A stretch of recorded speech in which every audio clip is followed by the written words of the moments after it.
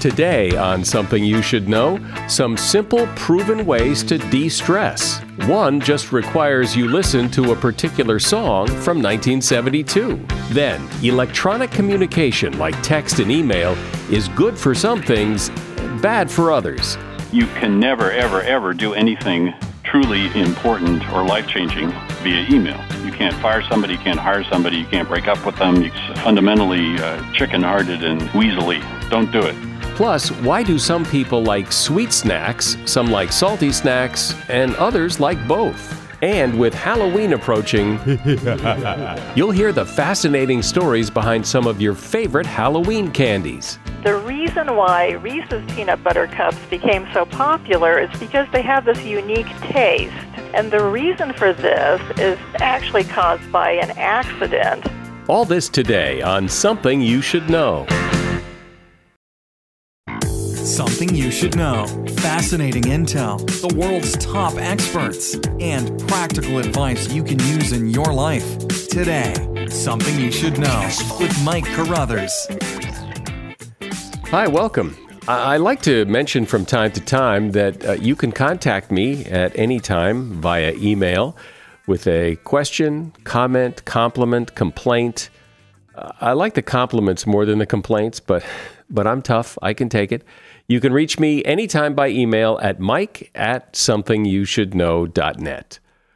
First up today, sometimes you just need to chill out. So here are some proven ways that will de-stress you quickly when you feel like you're gonna lose it.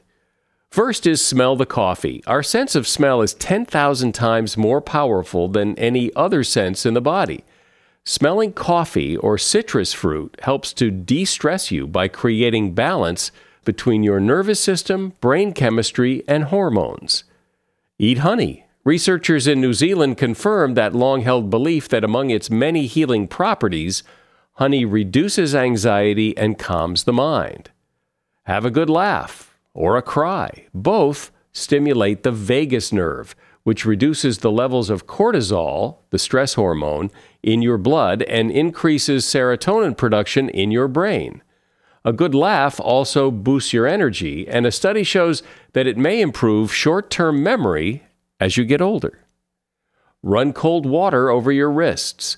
By dripping cool water on pressure points on your wrist and splashing it behind your ears, you cool the arteries right under your skin, taking the heat down a notch and calming your entire body. Listen to birds. Real or recorded, the sound of birds in the wild can have a restorative effect on you. And although there is no scientific evidence we can find, people swear that listening to the 1972 song I Can See Clearly Now by Johnny Nash can have instant stress-reducing effects and make you more optimistic. And that is something you should know. Think for a moment about how you communicate with people throughout your day. I suspect more of it is not face-to-face than is face-to-face. There's telephone, email, texting, social media, even notes and memos on old-fashioned paper. But the point is that it's not face-to-face, and that can lead to miscommunication, misunderstandings, and real problems between people that could be avoided if you understand the strategies that make virtual communication more precise. And here to explain it is communications expert Nick Morgan.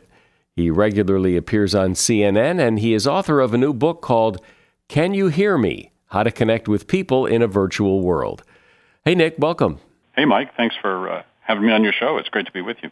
So I'm sure everyone has misunderstood a text or read something in an email that the sender never intended. So the experience is pretty universal, but it does seem to come with the territory. I mean, without voice inflection or facial cues, we tend to assume we know what the sender is saying, and sometimes we're wrong. So why do we keep doing it? The conveniences of virtual communication are so powerful that they're here to stay. The issue is just that there is a huge downside that we hadn't been fully aware of, and we're slowly getting aware of it, which is that virtual communications strip out the emotional subtext that we're so used to getting face-to-face. we don't think of it this way, but face-to-face communication is actually very efficient for humans.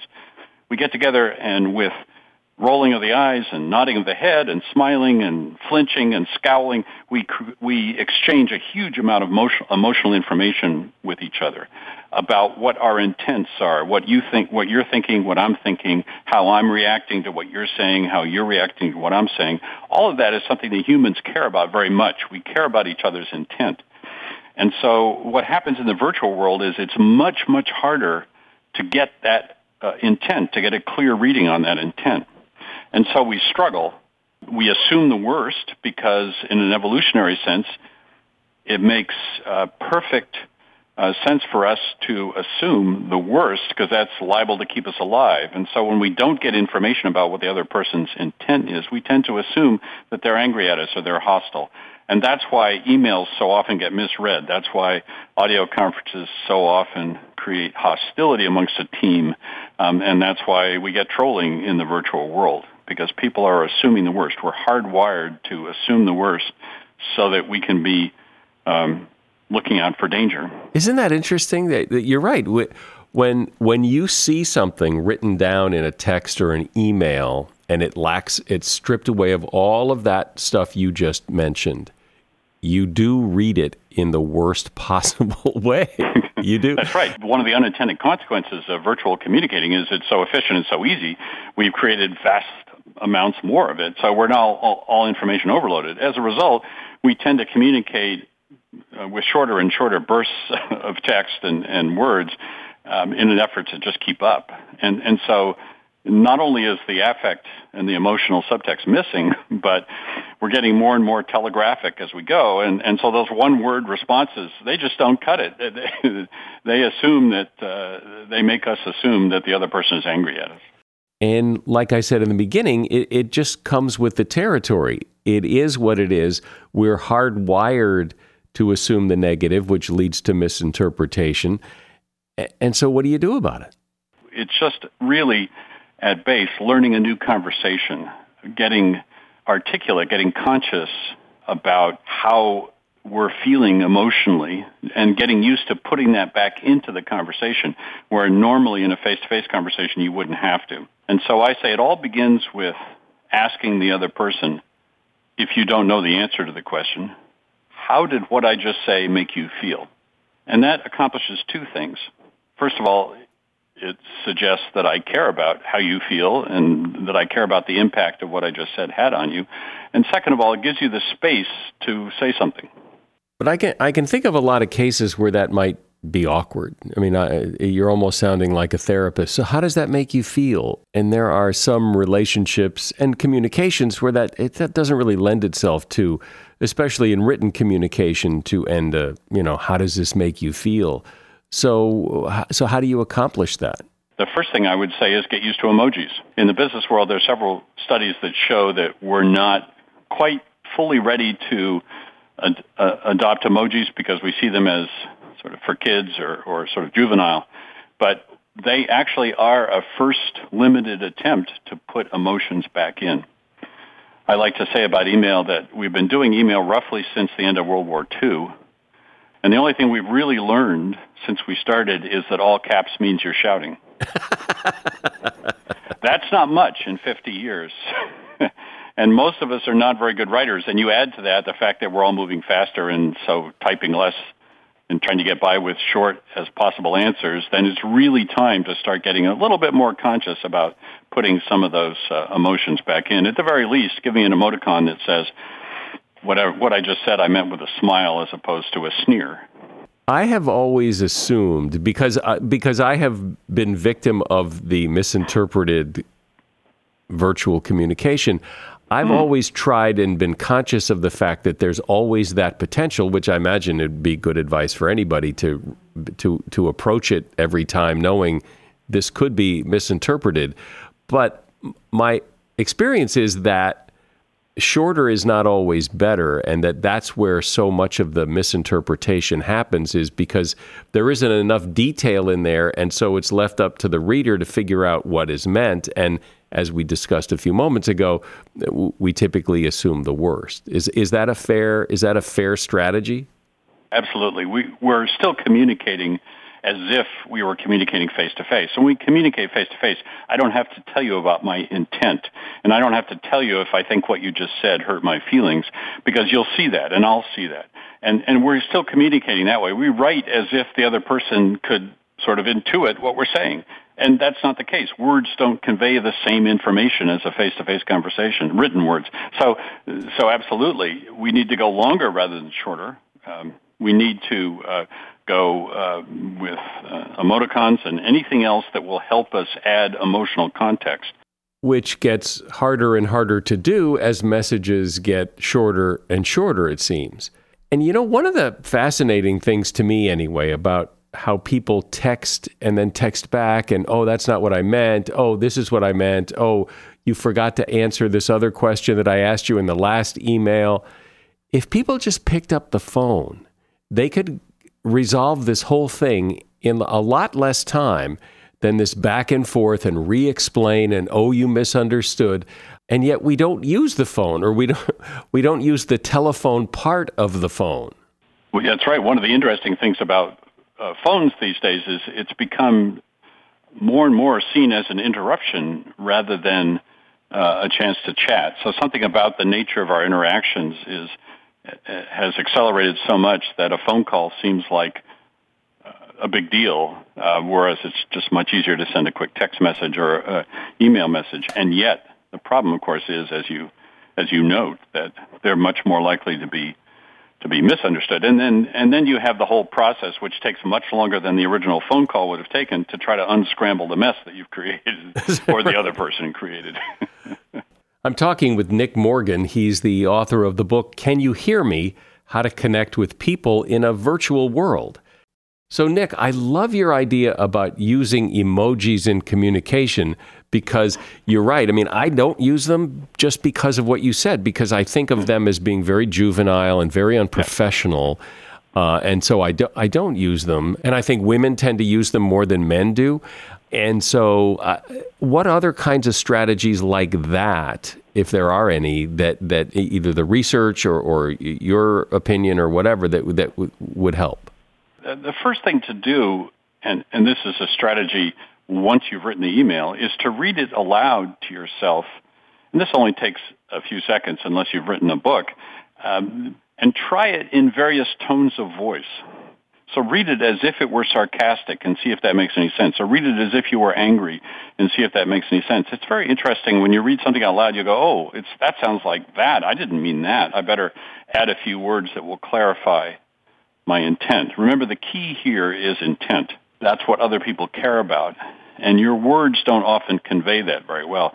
So reading it aloud is a way of hearing whether what you mean, what you intend is coming across.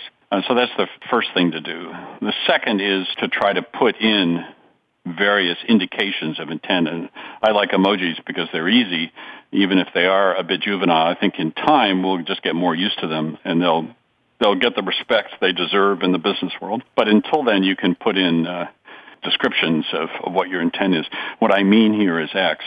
And then the other thing is just understand that you can never, ever, ever do anything truly and deeply important or life-changing via email. You can't fire somebody, you can't hire somebody, you can't break up with them, you can't do a whole list of emotionally significant things via email. Just don't do it. Pick up the phone, see them in person, but don't try to do emotionally significant, life-significant things via email. Email is great for exchanging information, for setting up conference calls, for exchanging information of various kinds. It's not great for conveying nuance. I know people sometimes who have like family fights via text.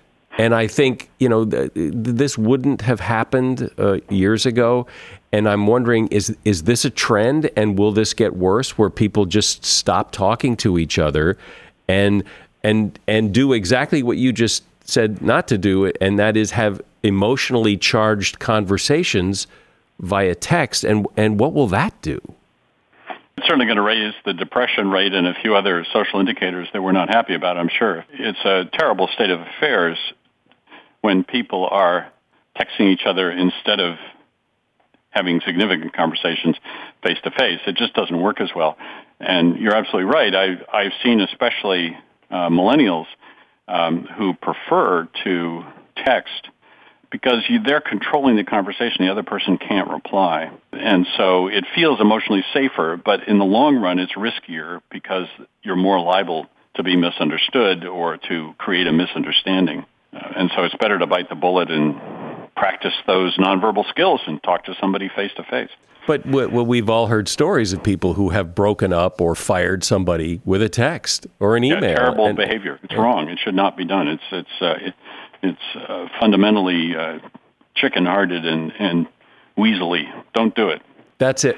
I love that. It's chicken-hearted and weaselly, and don't do it. Just don't do it. Just don't do it. So often the advice, as I mentioned before, the advice is that if you can, rather than send an email or a text to the guy in the cubicle next to you, get up and go talk to him. I mean, that seems like sensible advice, yeah? Absolutely, and good practice. So your personal skills don't atrophy in this virtual world.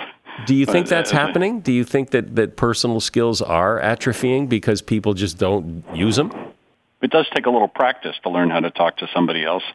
A certain amount of our body language is instinctive, but some of it's practiced and socialized as well. So, if you don't practice, you won't be as good at it. Is there other research into this that has shed some light or has come to some interesting conclusions that you can share?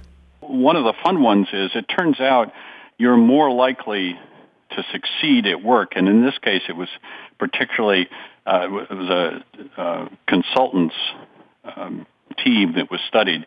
You're more likely to succeed. In other words, have higher billable hours as a consultant if you use more social words in your emails, which is a sign. Social words are a sign that you're indulging in chit-chat in the email as well as sticking strictly to business. So words like football and coffee, if they show up in your emails, you're more likely to be successful, which I think is sort of wonderful and hilarious. Because the first thing, if anybody reading those emails would think was, this person's just doing chit-chat. But it turns out, surprise, surprise, chit-chat is important for business success. It's the water cooler conversation made virtual. Right. Well, it's important in face-to-face communication, too, so why wouldn't it translate over into virtual? And there's a further follow-up bit to the study, which is you're less likely in hard times to get laid off if you indulge in that kind of chit-chat. And the same with social media. It turns out we think of Facebook and the other social media as time wasters, things you do to escape from work, but it actually turns out that employees who are effective and create relevant social media connections are less likely to get fired than those who don't.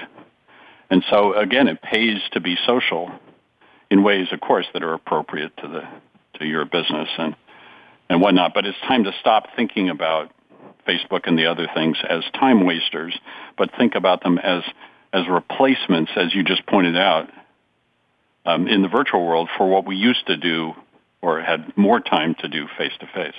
Those things are important. That's the human glue that keeps us together. On the downside, there's a straight line relationship between the amount of time that two segments of the population spend on cell phones and their likelihood to be depressed, which I find very alarming. The two populations that have been studied are teenage girls, because they spend a lot of time on cell phones, but also retirees. One of the original promises of the virtual world was, hey, retirees can stay in touch with their grandkids or their friends and family around the world. It'll be effortless. They don't have to leave their easy chair to do that. Turns out it doesn't work. They still get depressed, or they're likely to get depressed the more time they spend on social media. Well, isn't that interesting when you think about it, that in business, being social and being on social media and using social words is actually good for you. And socially, at least as you say in teen girls and elderly people, retirees, it can actually have a negative effect. But those are really just unintended consequences. It's not the reason why we do or don't use virtual communication or social media. Yeah, I think it's mostly I think it's mostly convenience and just the ease of virtual communications. What we don't take into account, though, is what we've been discussing, which is the odds that you're going to screw something up and actually make more work for yourself. Well, but what you were talking about before, that people text because they have more control over the conversation. They can, a real conversation, somebody can call you names and tell you you're wrong and all kinds of things, and you have to respond right away. But texting is at your pace. That's right, and you can look up the answer, come up with a clever response in your own time. Right. That's the whole asynchronous benefit, as they used to say, of virtual communication. It's something that we all feel. You mentioned earlier that audio conferences and video conferences are situations where a lot of this miscommunication happens. But with audio conferences, you at least have voice and inflection, which is good. And in video conferences, you can have voice inflection and facial expressions. So why is it happening there? You're hearing the voice, yes, but the way voices are condensed over phone lines, and I could explain the technicalities of it, but the short version is that cuts out a lot of the emotional information that a voice normally conveys. And so it's just a little harder to get emotion on a phone line than it is face-to-face, even if you had your eyes shut face-to-face. I mean, the voice itself doesn't convey as much information. And then if you have a video conference, of course, you're seeing the visual. But remember, a video conference is two-dimensional. It turns out a sixth sense that we have that we're not consciously aware of is something called proprioception, which is our unconscious minds spend a lot of time tracking where we are in space and where the other people around us are in space. We care a lot about that for obvious reasons of safety. If people get too close to us, then we have to track them very carefully. If people are standing behind us, then we need to know where they are. And so your proprioception tracks all that. On a video conference, you can't do that effectively because what you're looking at is a two-dimensional screen. And so you have no idea where that other person actually is. They seem closer than they are and further away than they are, and it's very confusing for the unconscious mind. And so that's why we find video conferences exhausting. That's why many people end up shouting at each other on video conferences because they think they're further away than they are. But typically, again, what happens is our threat levels are raised because we see people, but we don't know how far away they are. And so we tend to assume the worst and assume they're crowding our spaces. So you are getting more information than a text, but it's still a very imperfect form of communication, and there's still a lot of emotional information that gets left out. You were talking earlier how in virtual communication, when we don't fully understand the sender's intent, we tend to assume the worst meaning. And that just happened to me. As you know, we had to postpone this interview because our power was out the other day, and I had a document I had to print that day. And so I texted my sister-in-law, whose power was on, and I said, "Can I come over to your house and print this document?" And she said, "Sure, come on over." So later in the day, our power was still out. I texted her. I said, "Our power's still out, so I'm on my way to print out this document." And she texted back, "Oh no, I'm on the computer." And so what I assumed she meant was, "Oh no, you can't come over now because I'm on the computer." Right. That's not what she meant at all. What she meant was, "Oh no, your power's still out. Bad for you. Good news is I'm on the computer. I can print it out right now." It had nothing to do with what I thought, and what I thought had nothing to do with what she meant. Right, and that's such a perfect example because we can easily see both sides of that and see how it could be misread, and yet we can see what she meant. And you're absolutely right. It's completely the tone that conveys different intent depending on how you read that. So I love that example. It's a perfect example of how things go awry so quickly in the virtual space. Well, and because when I told her how I read it, when I saw her, she looked at me like, "How could you possibly have interpreted that from what I wrote?" And yet I couldn't even imagine that she meant what she meant when she wrote it. So, right. And this is somebody that you know and trust, presumably, who's a close relation to you. You can imagine how much more easily it is to get things screwed up when we're talking clients or business associates and that kind of thing. So this is a great example. Well, given the way we communicate today, I think this is so important for everyone to keep in mind when they're texting and emailing and using virtual communication. So I appreciate it. Nick Morgan has been my guest. His book is Can You Hear Me? How to Connect with People in a Virtual World. And there is a link to his book in the show notes. Thank you, Nick. As a kid, I always enjoyed Halloween and trick-or-treating, partly because I've always loved candy. I always knew which house gave out the best candy, and I knew to stay away from the dentist's house because he was giving out toothbrushes, and I had no interest in that. And today, trick-or-treating doesn't seem to be quite as popular as it once was in many parts of the country. But what's so fascinating about candy is the candy that I liked as a kid is still around. It's the candy kids like today. Candy doesn't change much. And the stories behind some of the great classic Halloween candy are fascinating. Here to tell you about them is Darlene Lacey. Darlene is the author of a great book called Classic Candy. She also has an extensive candy wrapper collection, which is currently on display at the Los Angeles Central Library. Hi, Darlene. Welcome. Well, thank you for having me on the show. I'm excited to talk about the history of candy. So as it relates to Halloween, when did the idea of, well, let's hand out candy to kids who come to the door dressed as goblins, how did that all start?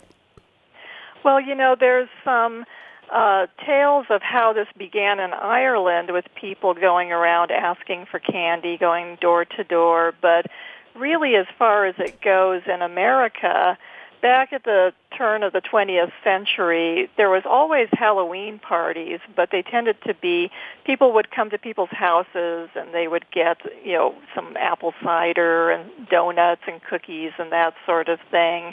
And then slowly but surely, especially during the post-war period, they began handing out candy a little bit more.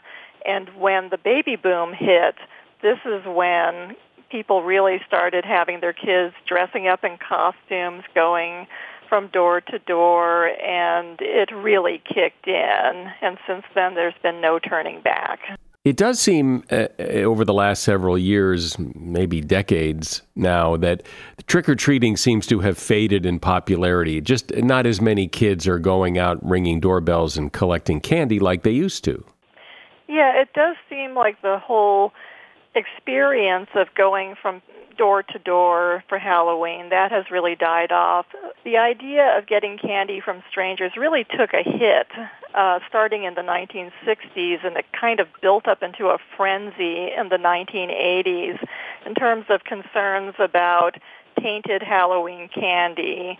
You started to have these stories, somebody has slipped a razor blade in a candy bar, or some pins, or sometimes even drugs, and these stories began to make headlines, and this fevered pitch began to build. And it's interesting because really most of those stories have been disproven over time. They turned out to be more just scares and urban legends. So a lot of the concern really wasn't all that warranted. And in the 1980s, around 1982, it reached a fever pitch in terms of the paranoia. Hospitals started offering X-ray services to scan the candy before the children would eat it, which I don't know if that's very safe either. And so are there some clear-cut favorite Halloween candies that everybody can agree on? It depends on the region you come from.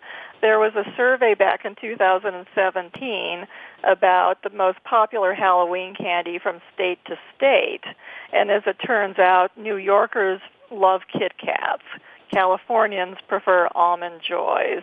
Texans like Three Musketeers. And Alaskans like Reese's Peanut Butter Cups. So it just really depends, but those candies are certainly big favorites, and then other candies like candy corn is still a favorite, I believe, in Georgia. And you have other candies that aren't chocolatey, like Swedish Fish, can also be very popular. And, of course, it's hard to go wrong with gum or bubble gum. Well, what about those, what are they, like those big marshmallow peanuts? Oh, yeah. Whoever likes those? Circus peanuts are one of those odd candies because they look like peanuts, but they're marshmallow and they're banana flavored. So you have to really wrap your head around the whole essence of the circus peanut to really enjoy it. It's definitely a candy that has faded in popularity over the years, but I know people who still love them, so I wouldn't count them out yet. One of the things I guess I like about candy is it doesn't change much. I mean, the candy that I liked as a kid is the same candy that kids today like. There isn't a lot of room for newcomers, it seems. Yeah, that's the interesting thing about candy. Most of the candy that's popular today was introduced back in the early 1900s. For example, the Tootsie Roll, which was the first penny candy, it came out in 1896, which was 7 years before the first Ford Model A was produced. And then you have other candies like Hershey Kisses. They were made in 1907 when Teddy Roosevelt was president. So when you pick up that piece of candy, you should realize that it's been around for over 100 years. So let's talk about some specific candies. I mean, I like Snickers bars and Butterfingers and Reese's Peanut Butter Cups, and somebody had to have come up with the formula to create these candy bars. So where did they come from? Well, a lot of the popular candy really came out in the early 1900s, the 1920s, and an example of that would be Reese's Peanut Butter Cups. We think of it as a Hershey candy, but you might ask yourself, well, where does the name Reese come from? And Reese was the name of Harry B. Reese, who worked on one of Milton Hershey's dairy farms. And as he worked for Hershey, he became inspired to become an entrepreneur and start his own candy company as well. So he started making different types of chocolate and peanut candies named after members of his family. And then he heard from a supplier that there was a shortage of peanut-flavored, peanut butter-type candy that was covered in chocolate. People were demanding it, and so Harry Reese decided to start making peanut butter cups. And the reason why Reese's Peanut Butter Cups became so popular is because they have this unique taste. You might try one from a competitor, and it doesn't quite have the same taste. And the reason for this is actually caused by an accident. When Harry Reese started manufacturing the peanut butter cups, he was using old equipment, and this equipment was slightly burning the peanuts when it was roasting them. And Harry didn't even realize that this was happening until the peanut butter cups started becoming so popular. He bought new equipment and expanded his operation. When he did that, he discovered that the peanut butter cups had lost that magical taste. And so he had to find a way to reproduce it with the modern machinery so that it kept that special flavor. What about Snickers bars? Where did they come from? How did they get their name? It's one of my favorites, so I'd like to hear that one. Some people might know this, but a little bit of trivia about the Snickers bar is that it was named after the Mars family's favorite horse, Snickers. And here in America, we have known the Snickers bar back from when it was introduced in 1930, but overseas in the United Kingdom for the longest time, up until the 1990s, it was called the Marathon bar.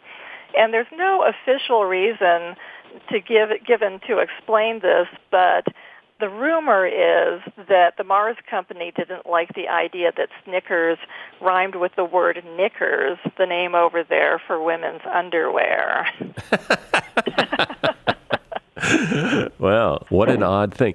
And are these candies like the Snickers bar and the Tootsie Roll, are they basically the same as they've always been, or have they changed? Candy has more or less stayed the same in flavor over the years, over the decades. Until really recent times, we have seen a lot more changes in the recipes of candy bars. A lot of that has to do with the economics of the cost of cocoa. But one interesting story when it comes to a changed recipe is with the Butterfinger bar, which is another top Halloween candy. The Butterfinger bar was originally made by the Curtis Candy Company back in 1923, and they were looking for a follow-up to their hugely popular Baby Ruth bar. And so they came out with the Butterfinger. It was this huge hit, and Curtis Candy thrived for many decades. But after a while, they sold the company, and then they sold it again, and they sold it a third time to Nestle in 1989. And during the transfer of ownership, apparently, as the story goes, the recipe was lost. And so Nestle had to frantically look to recreate the recipe. So I can't say as a person eating Butterfingers back then that I noticed, so I think they did a good job. But this year, Nestle has sold the Curtis Candy line yet again to the company that makes Kinder Candy and Tic Tac, and this company, Ferrero SPA, one of the first announcements they made is that they're going to revamp the recipes one more time to improve the flavor. So we'll see how that goes, but hopefully it'll be good. If it ain't broke, don't fix it. I mean, why would you want a Butterfinger to taste any different than a Butterfinger? I know. Well, it's possible that they just felt that Nestle had already kind of weakened the flavor a bit through some changes. I can't really say for sure, but I have seen this with other classic candy where it's been decided, oh, the candy shouldn't be as chewy or the candy shouldn't be as hard. And so you'll see that sometimes just with different trends with candy making, that the candy companies will proactively change the recipes. And being a big fan of classic candy, I'm always against that. I like it the way it was. Is there any sense as to why the candies that fade away, or it's just, it's like restaurants, some make it, some don't? I mean, when I was a kid, Good and Plenty was really popular. Turkish Domino's, Turkish Taffy was really popular. And nobody seems to be that crazy about them anymore, even if, I know they make them, but they just kind of have lost popularity. Do we know why? I have my own theories about why certain candies have faded in popularity. And these candies, they do tend to be ones that are strong in flavor, such as licorice or root beer barrels, or even mint has become less popular over the years.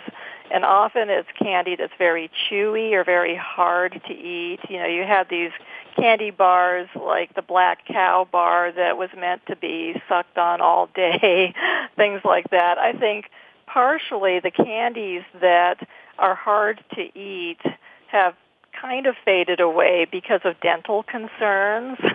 And then also I think the candies with the stronger flavors, it's just a trend.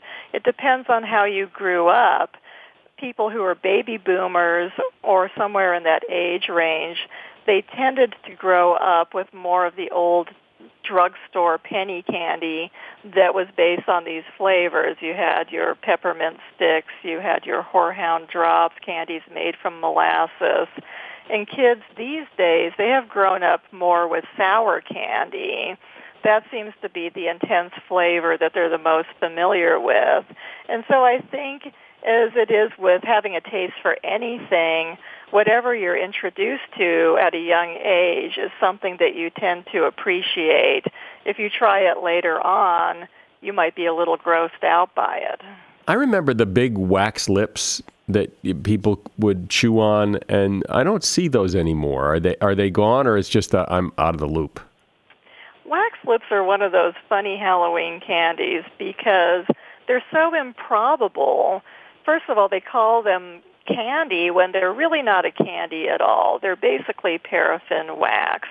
And for people who aren't familiar with them, wax lips, they were introduced in the late 1940s, early 1950s. They were really a baby boomer Halloween candy where they were exactly as you might imagine. They are big wax lips or fangs, vampire fangs, or mustaches that children could bite down upon and have a little disguise to wear. And after the kids got tired of wearing them, they could start chewing the wax, which had a flavor to it. You could chew it like chewing gum. It wasn't exactly the most delicious gum, but it was something to chew. And actually, you can still get wax lips these days, but they're not as common. You have to find the right store. Where did Three Musketeers come from, and why that name, and what is it? There's a funny thing about candy today where a lot of the names of candy, they don't make a lot of sense, such as Three Musketeers. Why? And the reason is because when Three Musketeers first came out, it came in 3 pieces. It was 3 chocolate bars that came in one package, and they were filled with vanilla, strawberry, and chocolate nougat. And that's the story behind Three Musketeers. And as time went on, due to, again, the economy, particularly back in the 70s, there was a big sugar shortage, and that caused the price of candy to really zoom high. And so the candy companies started to consolidate and make the candy more economically, and Three Musketeers is one of those bars. It took a bit of a hit and became just one candy bar. Wasn't the Milky Way bar considered pretty revolutionary when it came out, and then it spawned Snickers and other candy bars? The Milky Way bar first came out, and it was this huge hit. And the reason for that was because it had nougat. Nougat was a new thing. And there was another candy bar actually called the Fat Emma that first invented nougat for candy bars. And Mars saw that as an opportunity. They basically perfected the nougat, and they came out with the Milky Way bar, which got its name from the idea that it tasted like a malted milk milkshake. And so that just took off. It became the number one candy bar. And so Mars basically stuck with that formula to make candy bars with nougat, but to add a little bit of this, subtract a little bit of that, change the flavoring, and hence a candy bar line is born. Any other specific candy story that you think is particularly fascinating that we haven't talked about? Well, one story I'd like to share is the sad and spooky story of Bubble Yum. Bubble Yum, which was a very popular Halloween candy in the 1970s, nearly went out of business because it became the victim of one of the biggest urban legends surrounding candy. Bubble Yum was the first soft bubble gum, and people just went wild over it. But then, and nobody knows how it happened, a schoolyard rumor spread that the softness in the gum came from the addition of spider eggs. And people believed that. Sales plummeted, and Lifesavers, the company that made Bubble Yum, had to put out a big PR campaign to quell the fears of chewing Bubble Yum. And apparently these advertisements that they put out in the newspaper did the trick. People realized it couldn't possibly be true, and Bubble Yum has survived to this day. Well, it's really interesting to hear the stories behind candy and the popular Halloween candy in particular, so I appreciate you sharing all this with us. Darlene Lacey has been my guest. Her book is called Classic Candy, and she also has an extensive candy wrapper collection, which is currently on display at the Los Angeles Central Library. There's a link to her book in the show notes for this episode. Thank you, Darlene. As you could tell from that discussion about Halloween candy, I have a bit of a sweet tooth, but other people, they prefer salty snacks. So why the difference? Why do some people like sweet and other people like salty, and some people like both? Well, a lot of it has to do with genetics. Our DNA determines how sensitive we are to certain flavors. Those of us with a sweet tooth may have a higher sweet threshold, for example, so we crave more sugar to satisfy our taste buds. By the way, you have about 10,000 taste buds on your tongue. Just about everyone is hardwired to succumb to a sweet taste because of what happens in your brain. That sweet signal gets sent to the reward center of your brain, which then makes you crave more. Aside from genetics, what you crave today has a lot to do with what you've eaten your whole life. In other words, if you grew up feasting on potato chips, you're more likely to prefer that same salty taste as you get older. And that is something you should know. Your rating and review is always appreciated on iTunes, Stitcher, or wherever you listen to this podcast. I'm Mike Carruthers. Thanks for listening today to Something You Should Know.